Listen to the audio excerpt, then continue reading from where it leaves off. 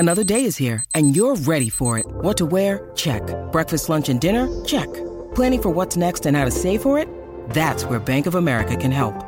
For your financial to-dos, Bank of America has experts ready to help get you closer to your goals. Get started at one of our local financial centers or 24/7 in our mobile banking app. Find a location near you at bankofamerica.com/talktous. What would you like the power to do? Mobile banking requires downloading the app and is only available for select devices. Message and data rates may apply. Bank of America N.A., member FDIC. Welcome everybody to this week's podcast episode for the Financial Freedom for Physicians podcast. I'm your host, Dr. Christopher Liu. And as you know, I talk about 4 different types of freedom: time, financial, location, health freedom. And in that light, I try to bring entrepreneurs, coaches, people doing things on the cutting edge to share with you stories, messages of inspiration, education. So today we have a very interesting guest. He's a professional speaker. He's a communications trainer. He's going to talk about humor, authenticity, vulnerability in building your brand and talking with audiences. So his name is Don Colliver, and I'll bring him onto the show and let him introduce himself. So Don, welcome. Hey, Chris. So great to be here. Thank you for having me on your show. I'm excited specifically for this particular podcast. Very interesting topic. But yes, I'm a communication trainer and a public speaker. I teach public speaking at Google. I just wrote a book on public speaking. And then pre-pandemic, and it's slowly picking back up, I'm a presenter for companies at trade shows. So I do a lot of medical trade shows, actually, and I'll speak for different companies. I'll be the guy in the booth, kind of getting the crowd in there and maybe adding some content in between the professional people who are delivering the content information. Yeah. But so I'm really curious to hear kind of what you have to say about your business too. Yeah. Well, it's interesting because I come from the medical background, and, you know, we have to be perfect. We have to be professional. We cannot, we have to maintain this image. But what's interesting is that the best marketers, entrepreneurs, they've always had failures, and they've always embraced it, and they shared it.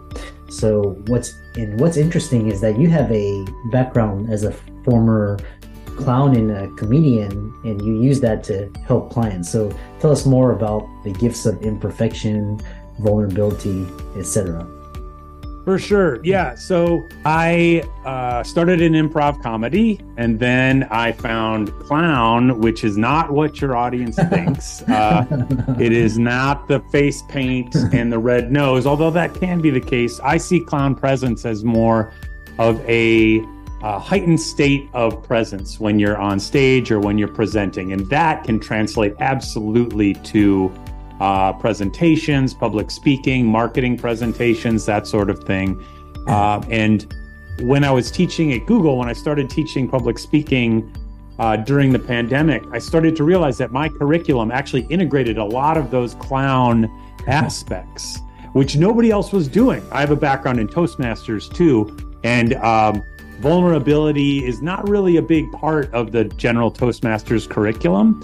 Toastmasters is great, by the way. I highly recommend it for folks to do. So that's kind of what started me into working with clown presence and using that to help folks connect better with their audiences. And I'd love to delve more into it if you want to chat about that. Yeah, sure. Yeah, because ultimately, regardless of your background, it's all about communication and connecting with your audience so you can deliver your message. And if companies such as Google are, asking for your services, you must be doing something correct. So tell us more about just, what you had in mind and perfectionism ability, and we can make it a really fun discussion. For sure. Yeah. Well, I think the first thing that I like to talk about in terms of perfectionism, I'm a recovering perfectionist. I'm sure a lot of us are wrestling with that. And in my technical training courses, when I'm working with engineers and product managers and that sort of thing, a lot of these folks are maybe non-native speakers and frankly, some of the most smartest people in the world I'm working with, much, much smarter than me. And I see people get very caught up in grammar and being perfect on stage whereas their content, their message is incredible. And their concern about grammar and their delivery starts to get in the way of the message sometimes. And a lot of times what I'm training is, as long as the preparation, as long as the knowledge and the skill is there, you can afford to have some imperfections. And not only can you afford it, it can help the audience connect even deeper to you, which is counterintuitive to a lot of folks. There was a study done, bear with me for a second, it's a complicated study, but 1966, a guy posed a theory called the pratfall effect. And he had two groups of speakers. One group would be called competent speakers. They were well prepared, poised, knew what they were talking about. Those were the competent speakers. Then he had the incompetent speakers. These would be people who did not prepare. They kept looking at their notes. They would get screwed up. They'd mess up their technical things. They just were not prepared at all. And then as an added kind of complication, he had each of these groups. One part of the competent speakers would spill their coffee and one part of the competent speakers would not spill their coffee. Same with the incompetent speakers. Some would spill their coffee, some wouldn't. After the presentations, he had the audience rate who was more likable and who, I believe it was, which message am I more apt to take on. They found with those competent speakers, the well-prepared speakers, that counterintuitively, the ones who spilled their coffee were more likable than the perfect, flawless speakers. So what that tells me is if you have a little bit of imperfection, it can actually enhance your connection and your message. However, here's the thing. The folks that were not competent speakers, were not well prepared, if they spilled their coffee, audience just hated them. They're like, get out of here. We don't want anything to do with you. So the lesson is prepare well and then don't worry about it. Get up there and embrace your imperfections because it's only going to help you. Why is it that you think that we have to feel like we have to, we can't stumble on our words or we can't have and ah? Where does this come from? Where is it ingrained in us? Man, I think you got to head to the therapy office for that one, Chris. I know for me, like, it's all childhood messaging, right? It's like, I have to be perfect for love, But a big part of my book is talking about, you know what? You're enough. You're already enough. And if you come up, and this is getting a little woo-woo, but if you step on stage and you don't have to seek validation from that audience, you're way ahead of the game. Like if I like to, for folks that really struggle with nerves on stage, I have multiple tips, but one thing that can be very helpful, surprisingly helpful for me personally, I may unconsciously be seeking, like, I hope they like me. I hope this message resonates.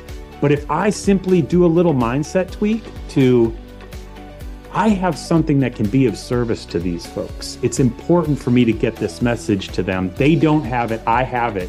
What can I do to clear the way so that message can flow as easily as possible? That can take a lot of the pressure off, kind of weirdly sometimes. Yeah, it's interesting because it sounds like we just get in our own way. We sort of like, if we just get out of our own way, it could be that much more effective. Easy to say, though. Easy to say. Yeah. You talk about in your book, which I recommend the audience to check out. It's called Wink. I'm sure it's on Amazon and your website. Tell us 4 techniques for surefire audience engagement.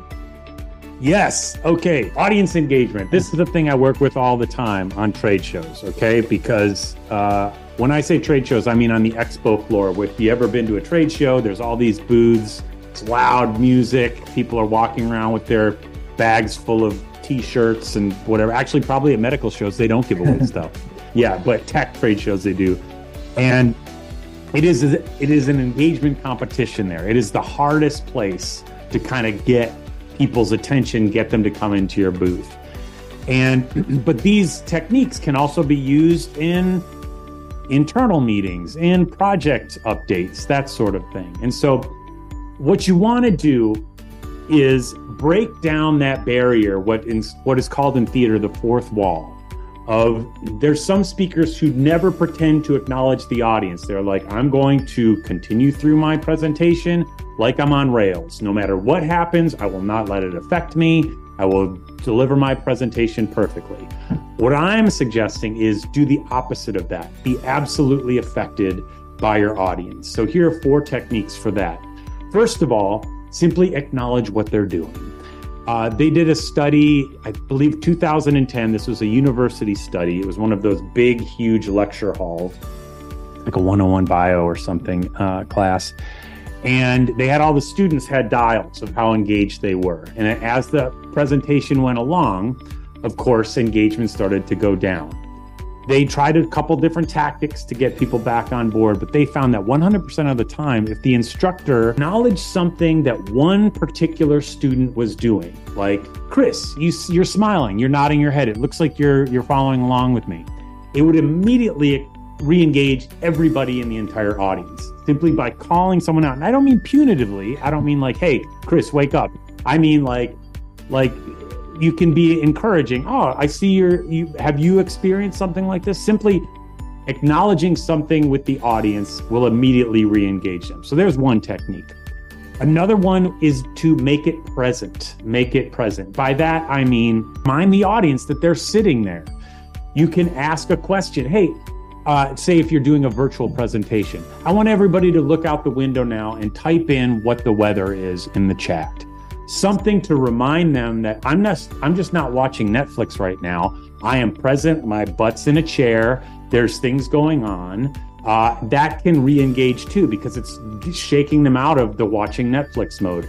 Also, picking up a paper and having them, if they have a physical prop that they need to look at, or asking them to talk to their neighbor, something that makes them present. A third technique is tell a personal story. This is a well-worn trope of presentations, but if you tell a personal story, especially if it seems kind of off the cuff, the audience will lean forward and be like, oh my God, Chris is going off the script. This is special just for us. So that's another way, telling a personal story. And lastly, and this is the common way that folks do engagement, is come up with a task, an exercise. Small group exercises. Zoom has polls. Let's do a poll. That's another way you can engage. So those are 4 techniques to engage your audience. Acknowledge them, make it present for them, tell a personal story, and give them a task. Yeah, it's and what's interesting is that as you build audience engagement, and how do you look at humor? What are some tips that you can add humor? Even like, for example, I'm not naturally humorous, but I know you have a way to inject humor into a presentation to make it even that more effective. For sure. Yeah. First of all, don't worry about not being a funny person. That's fine. And a lot of people, like, should I write jokes? And I usually say, no, don't ever do that. You can, but I would say save that for Toastmasters and start to see what your voice is, because it's a great way to lose an audience very quickly. However, that being said, there are a couple techniques that if you do want to inject some humor that you can do. Even you, Chris, even you. You seem like a funny guy. But kind of the standard way to do this, and it's interesting you asked, because I just wrote an article for the Toastmasters International magazine about this exact topics coming out in January of 2023, which may be after this airs, I don't know. But it's called the Rule of 3, okay? Comedy is setting up an expectation, breaking the expectation. Like the classic Groucho Marx line, last night I shot an elephant in my pajamas. How he got in my pajamas, I'll never know. So we set up an expectation. Groucho is in his pajamas, but no, it was the elephant in his pajamas. So we broke that expectation. So the quickest and easiest way to set up an expectation is break it is to set up a pattern and then surprisingly break it. So rule of 3 means you come up with a list of 3.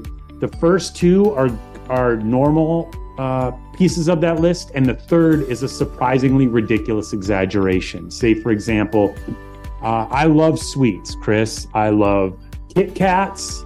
I love cookies. And sometimes I'll eat a 3-pound bag of sugar.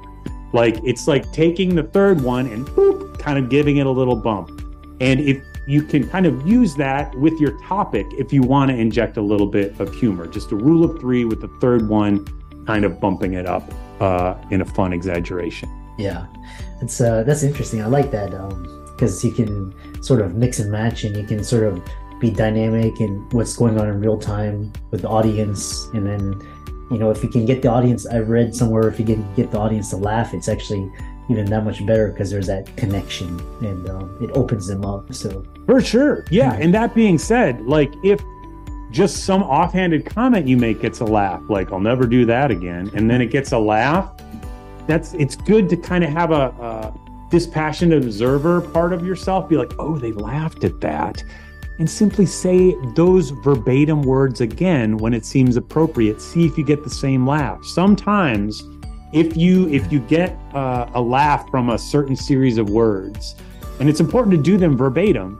but if you say that same series of words again later, they will laugh again.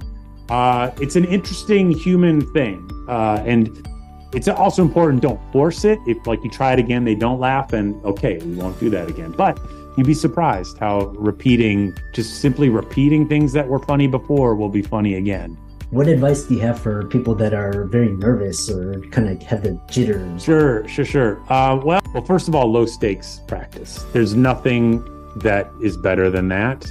That's kind of how I structure my classes. Everybody speaks in every class, but it's extremely supportive. Like any feedback is only positive feedback at first, and then very, very facilitated feedback going forward. Because I find that 99% of public speaking challenges, we're talking about speaking too fast, filler words, those kind of things, they start to dissipate simply through practice and support. They don't need to be hammered. Some Toastmasters, they'll have a bell and they'll ding it every time you say an or an ah, which drives me bananas. Like what better way is there to stress a speaker, like a person working on their speaking? What a better way to stress them out. So yes, low stakes practice. A lot of people recommend watching yourself, videotape yourself. That is kind of, as painful as it is, it's tough to find a better way to get better than watch yourself. But I will say, I know how tough it is. If you're going to watch yourself, I would say give yourself just one particular thing to look for in the video.